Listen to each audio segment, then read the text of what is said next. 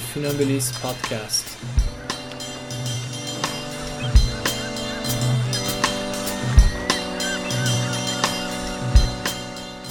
Today, a resistance movement against the racist Danish Ghetto laws with ALMEN MODSTAND.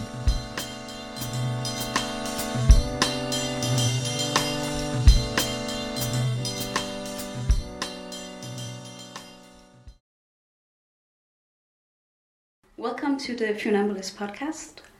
My name is Margareta Wako and I'm the head of strategic outreach of the Funambulist.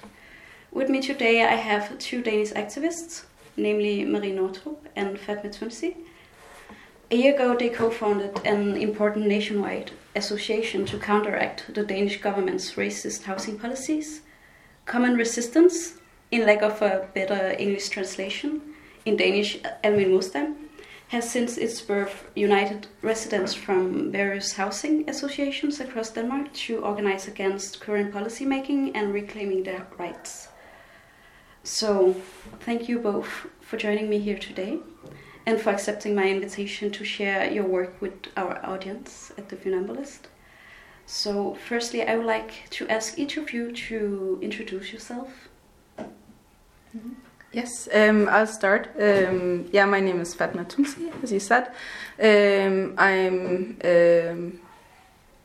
I've been in Denmark. I've been living in Denmark for around 16 years now. Came here as a teenager and got my education here. And now I'm working as a biochemist. And a year ago started as an activist in MODSTAND.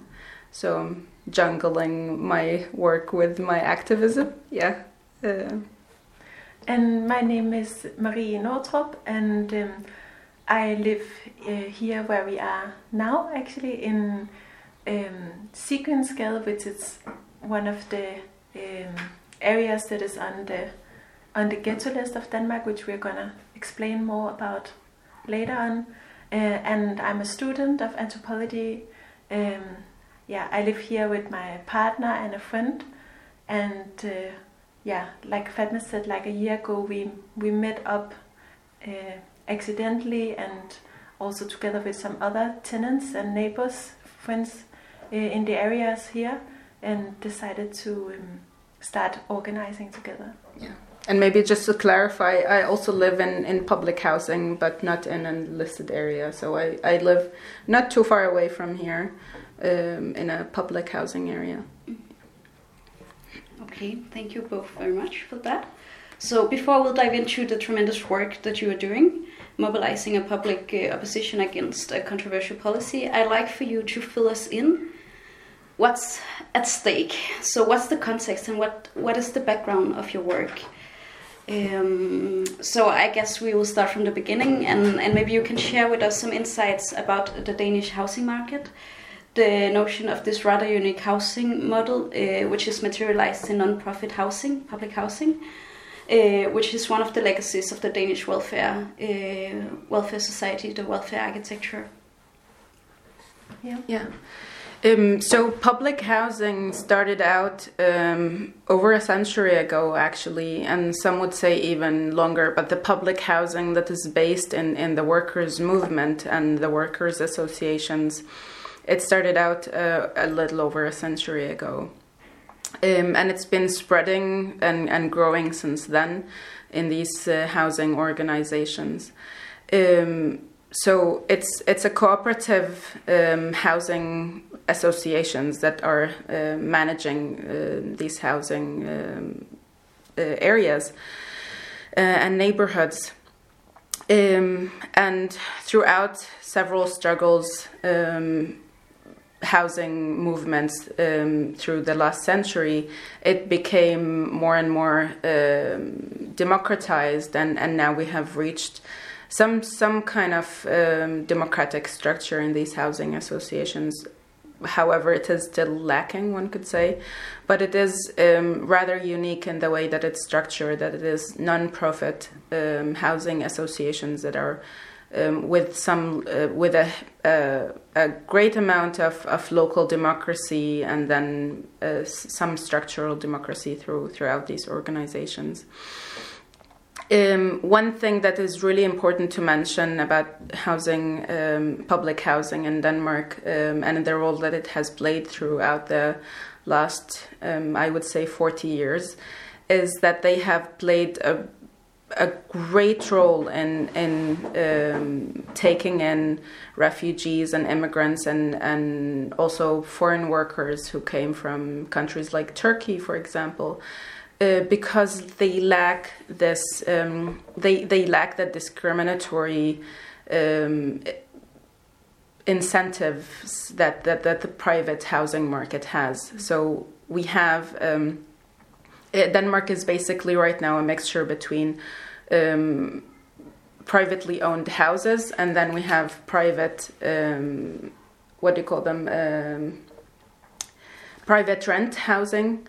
There is some sort of shared ownership housing that is a little bit difficult to explain, but then we have the public housing sector, which is 20% of the housing market in Denmark right now, or 20% of the population lives in public housing right now. So it's a really big part of how our society is shaped. Yeah, and the way that one gets into public housing is very straightforward, very equalizing. One can say in society that you write your name on the list and you wait your turn, and then you get offered a house. You don't like it, you say no, and then you get offered a new one until you get something that you like, that is fitting for your needs, whether it's like close to where you work or fitting in size. And it has also had like some kind of social contract with the councils and with the state to provide housing for groups in society that need it. So, for example, refugees and migrants, and also poor people, and poor people and homeless people. So throughout the last 40 years, it has really played a great role in giving housing to ethnic minorities that came into Denmark throughout the years. And when compared to the private housing, which has been shown, several studies have shown, has a very strong discriminatory and racist, and also, of course, discriminatory against poor people tendencies. So with this law package that we are fighting against now, it's basically gonna make the public housing sector as discriminatory as the rest, and maybe even more. I mean, we are talking about a mass displacement with regards to cities like Aarhus and Odense. We're talking about thousands of families that are going to be thrown out of their neighborhoods and maybe even thrown out of the city. I mean, we have a great likelihood of them being thrown out of the city based solely on their ethnicity and whether or not they're employed and how much money they make. Yeah, maybe and Maria so maybe I can, maybe I could then start to explain about these laws, this law packet that we are facing. So in March last year, there was launched in the neighborhood just next to where we sit now. There was this huge media spectacle made up where the government and all the 8 ministers of the government, they somehow forced themselves into the actually common house or shared house of the neighborhood just next to here, the estate next to here, and then they launched this what they called the plan to erase what they define as parallel societies by 2030. And they have this idea about the parallel society is also like a a huge media spectacle that they have made up, that they have made this portray, and they have really constructed this idea that where we are now, for instance, and where Møllerparken, the neighborhood area, that because there's this bigger amount of people with migrant inheritance living there, that they should be living in this parallel society. And it's also like really strong connected with a lot of like Islamophobic stereotypes and so on, that we also see many other places in Europe right now. But this like statement and this plan that they launched was is really big, so I can also not explain everything about it, but I can just try to explain like some of the more foundational things. So they have this public official list of what they call, which is called the Ghetto list, and the ghettos for them is where the parallel societies are based that should be erased, and they define what a ghetto is out for different criteria. One criteria is like the level of educational background. One is like your employment level. One is like how many people are unemployed, or for how long time they've had connection to the the working to works and markets, and then there's this really extremely like racist category is what they define as non-Western people that are migrants from non-Western countries or their descendants. And non-Western in this case for them is like, I think when we looked into it more, I think what we have seen is that it's like most of the countries in the world, and it's all countries in the world where they don't have a white majority population. So this is like a really racist category. And so in the categorizing of what a ghetto area is, they use this category of people, and they say that if there's more than 50% of this non-Western migrant and descent living there, then it's a ghetto area. And then the criminal records will also be a part of this equation, for instance, where they also look into statistics to kind of strengthen this idea or this narrative of this parallel society. Yeah, exactly. So that is the fifth of the categories I mentioned. Yeah, that's true. And so some of the things that they have launched is that by 2030 they want these ghettos to like be totally erased, and they want to do it by the means of making it possible to privatize, to sell off this coming housing sector that or public housing sector that Fatma just explained us about. And they have to do this by changing some rights in the renters' rights that we have in Denmark. So now we have a kind of security in our houses that if you are a renter in Denmark, you live somewhere for 2 years, you can not just be kicked out. You have the right to stay there. And in public housing, you can't be thrown out at all. Like from the first day, as soon as you've signed your contract, you can't be thrown out. But now they've changed. So it's a huge like precaritization of people who cannot afford to own their own houses. In general, you can never know for sure that you can keep your house no matter how long time you've lived there and with your family and so. And by changing this law, they make it possible to sell off. So they had this plan that by 2030 we have to erase family housing with 40%. Yeah. So each of the areas on the list, on the hard list as they call it, or the whole hard ghetto list, needs to be down to 40% public family housing by 2030. Yeah. So they want to, and now we see different. There's different ways to implement this, but one way is to like set people out of their homes and then sell off the apartments and just make them private. And many other places they want to completely demolish houses, and maybe to sell off the ground to build instead like private owned houses, so you can make money out of it. And then I think it's also worth mentioning that some of the other measures that is part of this ghetto plan is that the areas that is on the ghetto list is divided in 3 lists, One is like vulnerable area, one is ghetto area, and one is a tough ghetto area. And if you are in the category of a tough ghetto area, then they have this policy of double punishment zones, where if they can make some zone, if you do a crime in that zone, that will be this area, then you will get double penalty for whatever crime you do, which is like, of course, really crazy that this can even be a legal suggestion. And it's insane. So who are now talking about the parallel society, you know? Yeah, exactly. Like, yeah.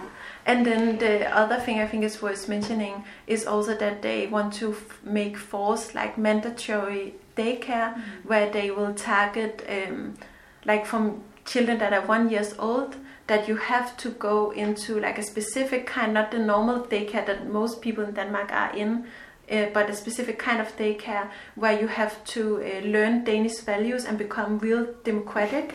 And they also target the parents in, when you read the law, that the parents also have to go to special courses to learn about Danish values and so on. And this is also a place where I think we really see like this colonial heritage, that it plays on this stereotype that people with the so-called non-Western background cannot be able to raise their own children. And we have seen also in Danish history how the Danish state have taken away, for instance, Inuit populations, children from them, and so on. So this is really like one of these places. So I just want to also like mention that.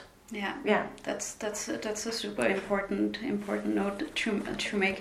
Also because this I think that this whole idea that this plan or this new strategy is based on like punitive set of rules, actually, because that's what it is. Parents get punished financially also, I guess, if they don't oblige to this set of rules. And also you will not have equal access to different social benefits if you live in this area. So it's really like creating this zone or this special area that is kind of like exceptional and like out of the law, where we don't have like equal rights. It's also an almost perfect mixture of racism and discrimination and this colonial way of thinking and neoliberalism and these very neoliberal values and ideas about private, for-profit rent housing being better than public housing, which on the ground in Denmark it has been shown not to be true, because public housing associations have shown an ability to both build really good public housing, manage it quite well, not perfectly but quite well, and at the same time bear the social responsibility of actually housing people, of actually having housing that is meant to house people. While the private sector, I mean, in Copenhagen, we have private rent companies who are very happy to keep an apartment empty if they don't find someone who is willing to pay the high price that they are asking. So they're building houses for the goal of profit, as opposed to public housing sector. And when you look at them, you can't even see the difference. I mean, in Copenhagen, you walk around, you can't really see on the outside of a neighborhood whether it's public housing or something else, because when it comes to management, it's really not different from each other, not much different from each other. Yeah, and also I think that the way we can explain like that, the way that this ghetto plan, that it's often called in like media public discourse, that the way it's been portrayed and launched is like around this like fantasy of phantasm of the parallel society and the dangerous Muslims and so on, and this trope that we all know, and therefore it has also been so difficult for us, and that's what we have been trying to do, to also turn the gaze to the economical perspective, because like Fatma explained earlier, we have like a 20% of the Danish population living in public housing that is non-profit. So that's, of course, is a huge possibility for making profit. There could be a big market there. And we know with Blackstone and so many other companies that there's some really strong forces that really wants to make money on our ground and on our homes. And we think it's so important to see this link, how this economic perspective or the economic like force that is also behind some of this really like new form of like state racism that we are experiencing. Yeah. I guess this is also a question about maybe the welfare state is actually in crisis, or how to say, because these houses were provided by the state. They were one of the legacies from the state and built during the golden age of the state, and then quite early on they already became like attached very negative symbolism to them, and has been reduced to what we see now, and this whole idea of a ghetto list, a yearly revised ghetto list, these plans for demolition and so forth, the whole strategy of getting rid Denmark of parallel society. Where does this actually relate to the ideal of affordability of a non-state regulated market, for instance? But also what is also interesting is that, because it's true that this kind of housing sector developed while we also saw a lot of like development in the welfare state that was also pushed by the workers movement in Denmark that has been, and the workers organization that has been really strong historically, but it's not talked so much about. But actually it's a really specific or very special relation between the state and this housing sector. So that's why when we call it public housing, it's not like public housing in many other countries, because actually this housing sector here, directly translated, could be called common housing, and it's actually cooperatively owned, and it's self-owned. So actually the state don't own it, but there is like an economic connection, because there are some subsidies also. Well, the subsidy thing is actually something that we've been fighting against since we started, that we keep getting this argument that it's subsidized, but actually it's not. So the law is built in a way that there is a trade-off between the public housing associations and the state. So the Public Housing Association takes off some of these social responsibilities, taking in homeless people, taking in newly arrived refugees, and so on. But at the same time, the state provides some kind of security, so that in some cases it would have an obligation to subsidize or to help economically. However, this has not been the case for a very long time. The public housing sector has been financially viable for a long time, so that we've actually been, in the numbers show that we've actually been helping the state by raising some of the social responsibilities of the state.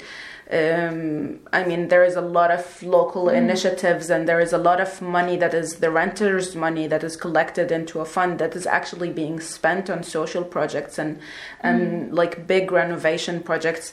At the same time, we see neighborhoods where it's like privately owned housing that get a lot of subsidies from the state for renovation and for beautification of neighborhoods. We don't get that. We use our own money, so the renters' money is being given back to us. So even though the law has a technical subsidy possibility, it's not what's actually happening. But this is something that the state has been, and as Marie mentioned, it's something that we have been fighting. Like the public housing came through the worker movements and housing movements that have really fought a long time. So politicians were actually not the ones who were smart enough to figure this out, to figure out that maybe we should be building affordable housing to people. It was the housing movement that was always pushing for more rights, and the housing association that had to fight to be able to build more housing, because you're always in a competition with private companies who are willing to throw a lot of money in a city like Copenhagen. Private companies, private investors are willing to throw a lot of money to buy ground, so the ground prices are really high. So public housing associations had to fight and negotiate a lot with the councils and with the state in order to get the right to build some more public housing. And I think the last biggest wave of housing organization was in the 70s in Denmark, where the tenants' democracy on the very local level was established. So, and also with that, and they were really like, they were doing wind strikes, they were like sabotaging, they were making blockades in so many different areas in Denmark over years. So they were really pushing a really hard fight, and that established like this tenants' democracy to a very local level, where from each estate we have our own board who have like really big decision or big autonomy over and decision to take self-determination over our area and how it should look, and direct influence. You can just go to this meeting and take this influence. And with that movement, tenants movement in the 17th, also came a lot of the regulations and the rights on housing in Denmark, and which is some of the rights that they are taken away now. So that's why we of course are trying to organize, but I think really that there's a big absence of a historical consciousness about how these rights and this privilege that we have today and the security that we have to still have, some of us today, where they come from, that they didn't come from the government, or they didn't come from some kind of culture, from falling down to us from the heaven. Is because people are really organized and to claim these rights. And that's, of course, to remember that historical aspect, I think for us is also a driving force, because it's also like show that these possibilities are, that there's possibilities for organizing and to push something. So building up upon this this historical aspect that you describe, and this layer of complexity, because it traces back, and as you say, it's through the organization of the residents that we kind of have this unique model as we have today. So building upon this, let's go back 1 year ago when you first came together and the first ideas started to take shape. How did you join forces to come up with such a strong organizational setup as you have today? So when they first launched the laws, that it was like sending live in all the Danish media. So it was like really this big statement that like now they were in this dangerous ghetto and they were coming to like take control over the government. And so at that day, it was so insane for us to experience. Like I wake up hearing this helicopter over my house and opening up my laptop, seeing this national news, seeing this live sending from just around the corner. You know, I've also lived in this area before I moved here, and it was just so insane. And I think we were a lot of people who live here in this area and know each other, who were just, and also the people who lived in Münderparken, who were just like texting each other that day and being like, this is really insane, and what is it even? We couldn't really. We also wanted to look behind this spectacle, like what is it? So we met up and we started to first like print the law and try to like read the law and try to understand what this was about. And then we also met you, Fatma, who was like really much on the same page as us, and we joined forces, and we launched we made a foundation that is pretty strict but pretty simple, and we came up with our name, MODSTAND, and so on. And so the idea was that we have this very we cannot really change the foundation, but it's very simple also, and that everybody can take this name upon them and use it. So we kind of like launched and then we had our first meeting here, where there came people from many different areas around Copenhagen, and we made a vendors conference.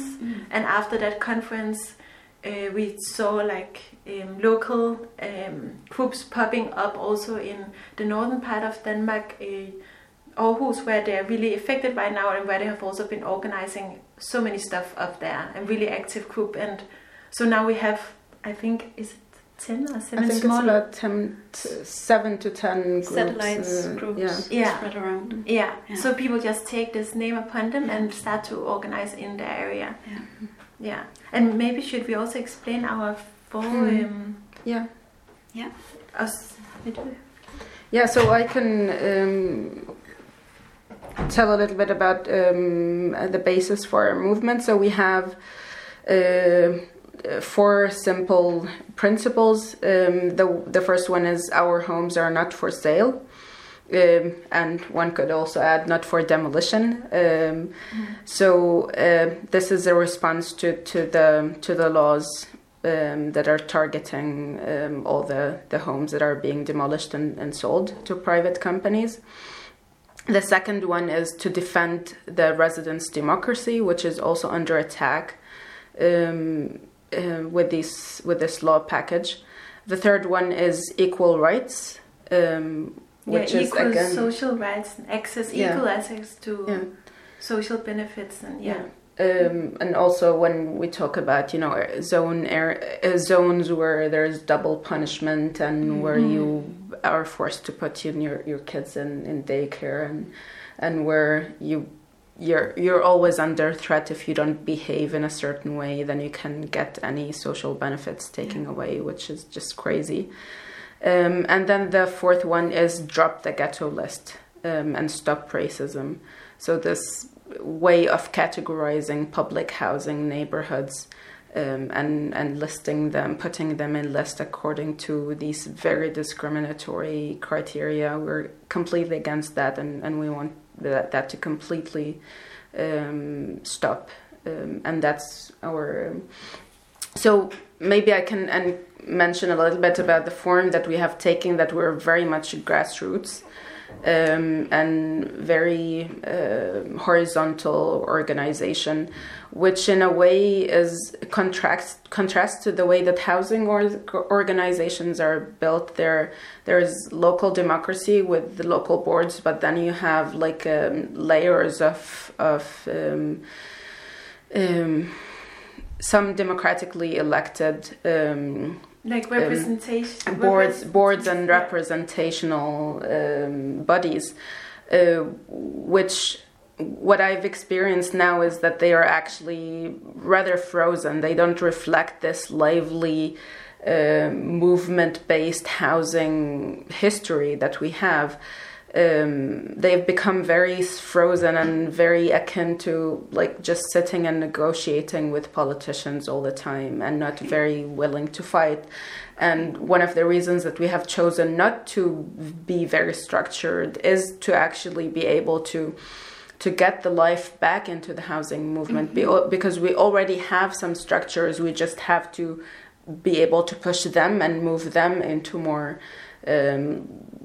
resistance, to be more willing to resist politicians rather than just sit and negotiate with them, especially when they have a gun to your head. I mean, when they have a gun to your head and you sit and negotiate with them, you basically have no power. Exactly. So we're trying to bring the power back into the movement, to be able to actually have some bargaining chips and to be able to say, no, you're not going to do that. It's not that we can sit and negotiate, and if we don't agree, then you can just demolish my house. That's not the way it works. My house is my home is my home, and you can't demolish it. And if you insist, then I'm actually going to physically resist that and resist it through litigation and other forms, and I'm going to stop it from happening. It's because we see, homes as just an area where there is no space for negotiation. There's no space for negotiations. Okay, I think this also relates or links to a conversation that I had earlier on with the Ghetto-based artist ALMEN, who you both met. I guess you met her during the panel we did in Copenhagen in March. Where she kind of described this new era of a generational struggle, as she described it, because of course we have this very formalized structure with the board, the representational board, but years or decades of frustration and hopelessness, because they cannot really do anything about the constellation as it is right now, because they are constantly losing to the state, to the now I've just been following some of the things going on in Ghetto with Brabrand Boligforening and so forth. So to some extent, it feels like there's new spirit or new kind of energy, because you say that it's it's very well reflected that you didn't organize that very strict structure as you did, because you also need it to be much more flexible or I think the way I look at it is that maybe the previous generations, they have been made a lot of promises from the neoliberal state, especially since the 80s and the 90s, that if you work hard and if you do well and if you behave well and follow laws and, you know, all those promises, then you can make money and you can have a nice home and a nice life and, you know, just live well. And I think our generation is just waking up to the racist laws and also to this idea of that you actually don't have the option to fail. I mean, yes, maybe you have some opportunities if you succeed, but if you take a risk and you fail, then you're trampled upon because of the way that the welfare state is being dismantled by neoliberal politics. And now we also see the security that is present in the public housing sector being dismantled slowly. So yeah, I think it's maybe just the way that our generation is maybe slowly waking up to the falsity. I don't know if that's a word. The falsehood of the neoliberal promise that you can actually work very hard and still be trampled upon because you didn't succeed in this competition society. I don't know if how you look at it. I agree, and I really agree with all you said, and also I hope, we're still in the middle of organizing, and I think we did well, and we did, for instance, like a national demonstration where that was really big and in 3 different towns at the same time in Denmark, and several actions since then, and like several a lot of actions, local actions, and so much local actions also, especially in Aarhus and so on. And I hope that both what you say about the economic perspective and like the access to welfare and like living a dignified life, but also like the level of but like the racism is so clear, and that we now are facing this thing where you actually have like legislation. It's not just like structural institutionalized racism as we talk about sometimes. This is actually where it's like implemented by law, like in the law, and that is for me like and very visible and even like flagged, like they have it as the actual facade of the laws. It's not hidden anymore. It's very much visible. And that is just like a really, really scary step, because where are we then if we cannot even talk about like their equal rights by the law, for instance. I think it's just a really scary step that I hope that people, that's also why people will maybe start like organizing around now more. And also that we have I'm white, so I don't face racism on my body every day, but we also talked about this earlier, that I think that there's definitely like a generation, maybe Aisha is also referring to this, of people who have like, is born and raised in Denmark, a lot of people of color who like now is like really like so tired of racism in another level, and also maybe really ready to organize against it. Okay, thank you so much for sharing this. So I want to move to another part of the conversation, and it's much more about the reception, the public reception of the work you're doing. So personally, I have been attending some of your larger events, and lately in February. But I know for sure that there has been so much more going on. I see that on my social media account. So you're very much active. But just due to my curiosity, I would like to know which kind of waves and which kind of signals do these actually send out to the public and to like policymakers and the civil society, I guess, because the civil society is also a very important actor here. Since we are talking about constructing narratives, and you can easily sell off some specific narratives to the people. This has been done for the past 40 years. The media landscape started a story 40 years ago, and it's still the same story that we are telling our children and so forth about these residential areas and these neighborhoods. So how do they actually react to what you're doing, and what kind of feedback do you receive back from the policymakers and just people in general? Oh, from the policymakers, I think we've only received one kind of feedback. Okay. We've been told that we're troublemakers. Yeah. We're very irrational, unreasonable troublemakers. That's the only thing and we haven't even been told that directly. We've just been like spoken about. Wow. So, but I think, we also don't expect them to like come and like give like recognize us and acknowledge us from the beginning. Of course, we want to keep pushing until they have to do, but we don't expect that from the beginning. And that was not like the approach we took also, because that's like a point of all this, that we need to actually organize and claim some demands and not go into this like negotiation, because we can see that have just failed, and that's not how historically that anybody have get their rights. It's not like the politician have sit in the parliament and been like, let's give these people or like that the amount the population or the people of the population who owns a lot of resources, that they have been themselves like giving off of it. It has like fair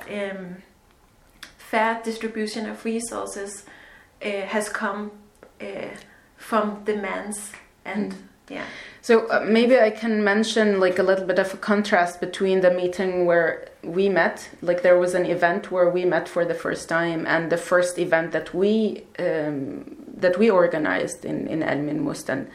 So the first event where I met Maria and the other activists that were in her group, it was this classic event that I've been seeing for a long time. So the state comes out with some discriminatory laws, or something happens in politics or the media that is super discriminatory and even racist. And what the civil society's the way that the civil society responds to it is by having these debate events. So you have a panel of academics and of pundits who, come and talk a lot of big talk and talk about history and talk about politics and talk about laws. And the audience sits and maybe at the end are allowed to just, ask some questions, and then you just say thank you and you go home. It leads to no action at all. No, none at all. And I was really frustrated with that. I mean, I've been to these kinds of events before, and then I got tired of them, so I stopped doing that. And then with this parallel society package or ghetto package, when it was announced, and I at first didn't notice it a lot because unlike Maria, I don't live in a listed area myself, so I didn't pay attention to it at first. But then a friend of mine drew my attention to it, and I saw like how horrific the consequences could be, and I was looking for someone to do something with. And all I found was these, all these debate events and talks and dialogues and stuff like that. And I was really, I felt that I needed to be able to do something. And showed up at this event and so the way that it went is usually you end up not leading to any action. So when we started to gather the first event that we organized was a residents' meeting. And the way that the conversation went in that meeting, for me, was really refreshing and freeing. The fact that we gave space, or we had space as residents to talk to each other, to talk about the way that we saw things, which was very different from the way that the media shows things, and the way that the politicians draw a picture of how things are. So we talked about our own feelings and the way that we think we should do, and had a really long, extensive conversation where there was space for everyone to speak out, and then ended up, in the end, talked about some actions towards having a larger residents' conference to gather more people and raise more awareness about the issue and about the realities that are facing us. So it was very geared towards organization and grassroots activism, rather than this just lofty academic debates, which have been going on for a long time. I mean, people have been going on the media and several a lot of debate platforms, and it hasn't changed a thing. I mean, and you can also do a campaign or whatever, or one action, or you build a media momentum around it or whatever to get out a message. But I think it's just just as you explained, that it's so important that we build something, that we try to do also all the reproductive work of building a movement, which is long time work where we just spend time hanging out with each other and talking to each other.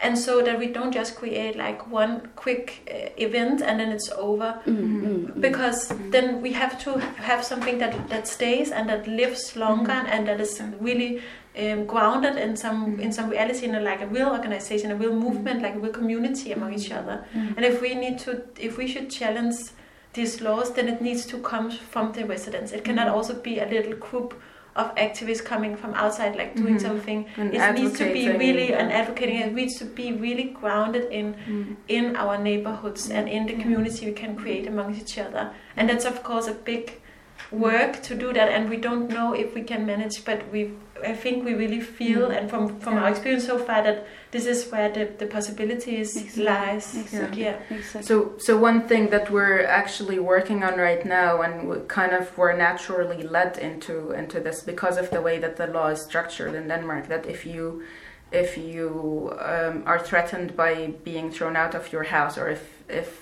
the renter, which in this case is the housing association, which has been forced by law to a degree to throw people out of their houses, then you have to complain, and then that complaint goes to the court. So right now we're preparing for a fight through the courts. Okay. And in this case, you see really how important it is that you organize with people, because it's very much the residents in those houses who are going to decide the fate of this fight, whether it's going to go on or it's going to stop, because there is so much stress that is put on them as families and as parents. They want to provide a stable environment for their children, so they don't want to be in this kind of unstable situation where you don't know if you're going to be living in the same area, if their kids are going to be going to the same school, or if they have to move somewhere else. So it would be very easy for them to just give up and say, well, we're going to let them do whatever, and then the state would do this, and the housing associations would just give up and move people out of their homes and start demolishing houses. But it's only by giving them the strength and organizing with them and standing in solidarity together with them that they can have the strength to stand up and say, no, I'm not going to give in to this, and I'm willing to go through this hard and long, bitter fight in order to fight not only for my rights, but also for the rights of everyone else, because they are right now the front line for our housing rights in Denmark. And if we don't stand behind them and give them the resources that they need to pick up this fight, then we're just all gonna lose. I mean, this can keep going on. You just have to create new criteria and keep going and pull more and more housing areas into this pool of or list. But how do you find the strength to continue with these? Because I find it super important and very unique that you have this whole empowerment approach. You're also making some very complicated material available to the most. Like just going through your website, you're explaining, okay, these sets of rules. What do they actually mean? Because no one can really understand them if you just learn to understand them ourselves. Exactly. Yeah. But how do you then find the strength to keep on continuing, to keep on fighting when we, for instance, just earlier this week, we learned that 3,000 more inhabitants or residents in residential areas in Aarhus and Odense, their houses are going to be demolished in the near future. Yeah. I mean, we also, like, I also have weeks where I'm tired. I'm like, and we lack resources and stuff like this, because of course it's challenging. We have our everyday life, and then we have to find room for this also. But I think is also like, it's of course sparked it, because it was so frustrating to receive this message, and I think also something that it comes maybe from within the, like, we are like tenants ourselves. So I think that's maybe also something that I feel like, I live here, I cannot really like forget about it, I cannot really leave it. It's like so present for me all the time, and I know when I talk to people, even there's also like weeks where I just have my home and go do to my work or my study, whatever. But when I'm in the yard, or if I like when I talk to my neighbors, or like do like common eating together here with our neighbors, of course something that's on people's mind, and people talk about it, and people are worried, and people are so tired of the stigmatization, and to hearing they feel like so alienated from society, because it's so crazy. I'm like watching national news and seeing one of our ministers saying that where I live, I'm under some kind of like evil kind of Sharia law. I don't blame Sharia, but the stereotype of what they're creating these extreme narratives, and I think people are just fed up with it, and it is also a struggle to keep going on, like organizing, but I think we also of course try to get energy from each other, and to ask for help and stuff, and then we are just living inside it, so we cannot really leave it, we cannot really forget it. Yeah, I think the social aspect has been a big part of it. So I mean, we've been working so intensively together and seeing each other so often, and as Marie mentioned earlier, we also sit and eat together and talk about all manners of things, to the point where I get blamed by my regular friends, the ones who are not part of this organization, that they don't see me anymore. So it's kind of become a regular part of my life, and even though it can be tiring and exhausting even sometimes, you just have to keep going. I mean, I work a lot with the residents in Mjølnerparken, and especially with a group of Arab women living in the area, and meeting with them. I mean, sometimes it can be really hard, because you have to sit down, and I mean, because we have chosen not to take this advocacy sitting with politicians and talking with them route, and instead have chosen to organize with people, you end up having to sit down and explain very complex decision-making processes and politics, and it can be very difficult, especially if you're not an expert in these areas. I mean, I'm a chemist, I don't know anything about politics and laws, and I not only have to understand these things, but also have to be able to bring them down to a level so that everyone is able of understanding. But at the same time, you meet a lot of nice people. I mean, I ended up being friends with these ladies, and sharing a lot of nice moments with them, and having a lot of nice talks, and really feeling a kinship and a solidarity with them. to the point where the fight is not just, you don't feel that you're not fighting, or you don't feel that you're fighting for someone that is something that is far away from you, but something that is very much close to you, and something that, and for me, even though I don't live in one of the illicit areas, but I'm starting now to live through some of the things that you, Maria, have been living through, because now not my neighborhood specifically, but the part of the city that I'm living in is now being talked about in the media in the same way that Nabo has been talked about. It's being talked about as suffering from some kind of lawless state where criminals are just, I mean, they're talking about maybe a group of eight teenagers who have been causing trouble, and they talk about it as this huge thing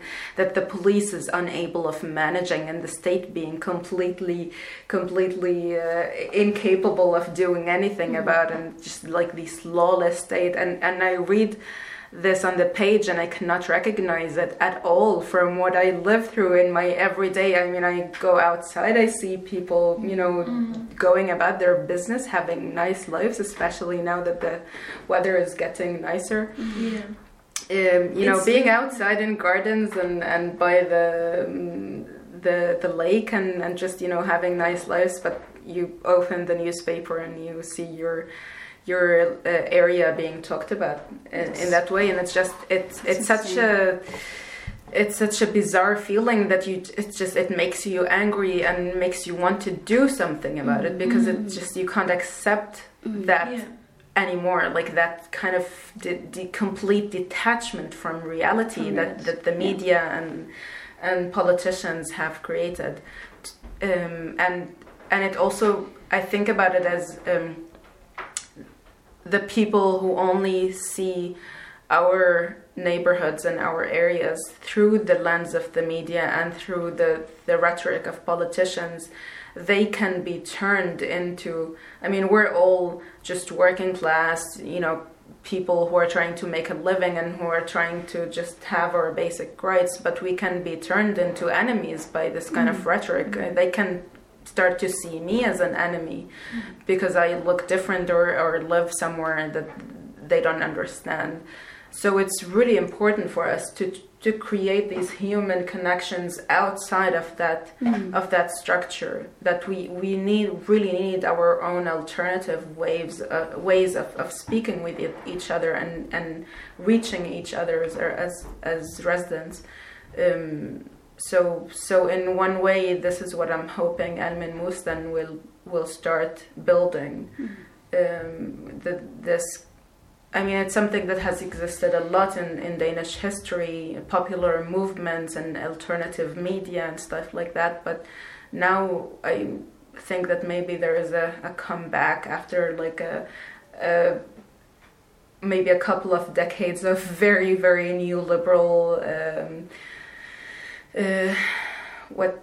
A new liberal wave, I guess you could say, that we're seeing now a comeback to people wanting to organize and wanting to have influence and to be able to participate in the decision making and reclaim their own lives. Yeah. Thank you so much for that. Before we conclude here today, I would just like to ask if you have some final remarks, if there is something you are burning telling us, or I don't know.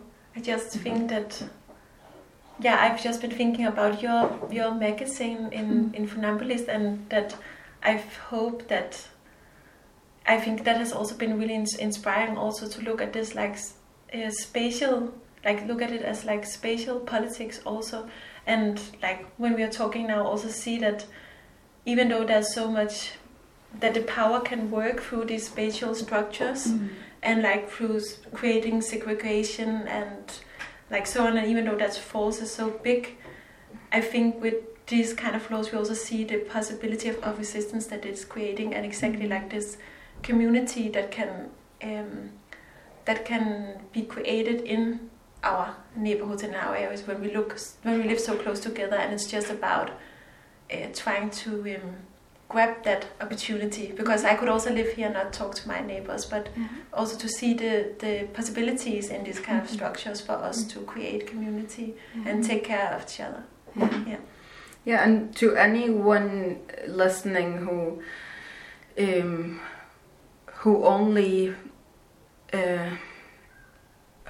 regards politics in this very, academic, debating way, I would like to encourage them to maybe try to talk more to normal people, people who are your equals in the power structure. You don't have to always talk upwards. Actually, I feel that it's a lot of waste of energy to shout at politicians or even try to sit and talk with them, because you can just sit and have dialogues and meetings with them for a long time without achieving anything, as long as you don't have power on your side. So, that lady who's got 4 kids and a cleaning job maybe, and doesn't seem to understand much about politics, maybe start having some conversations with her, or the man who's working as a building worker and doesn't seem to understand much about organizing or struggles or politics or anything of that matter. Start talking with them. You'll see that they actually understand, but they understand those things in terms that are much simpler and much more pungent, and not so filled with a lot of syllables to a degree that it makes it just almost impossible to understand. Talk more with people and organize with them. I really believe that that's the thing that is going to get us anywhere. Not building a lot of organizations whose only purpose is to talk with those who have power, because if you don't have power on your side, if you don't have popular power on your side, you can't really get anywhere. No, it's just going to be an exhausting fight. And also, of course, we should say thank you so much, because you want to talk to us you. and use time on us. Yeah, it was a real pleasure for me to hear more about your work and more about your thoughts, but also your personal stories, because I think that also adds to this whole how fragile this whole system is. You kind of start understanding it when actually talking with some of the people that it concerns, and not just read about this in the news or what the policymakers are saying. So thank you so much for accepting today, and I also think that it's a nice continuation of the debate we had in Copenhagen in March, where I also remember your question, Fatma, or your comment, which also gave more perspective into the debate, and I think having these kind of conversation, but also make it available for an international audience, because it's a Danish fight we are fighting, but I think many could relate to what's going on here. We are also inspired by housing activists, many other places. Yeah. In a way, we're kind of facing the things that they've already faced and gone through, and we're hoping that we can stop more of these demolitions than they had been able to. Housing movements in the US and England, Spain and Germany. Unfortunately, I couldn't find your website in English. I'm not sure that it's up in English now, but that's one of the many things that we worked on. But to our Danish listeners or people keen of using Google Translate, maybe. Or see our pictures. There's a lot of pictures in your websites of our demonstrations. It's like almenmodstand.dk. Yeah. So I will just direct all of you to the website and to learn more about Fatma and Marie's tremendous work. So thank you both for today. Thank you.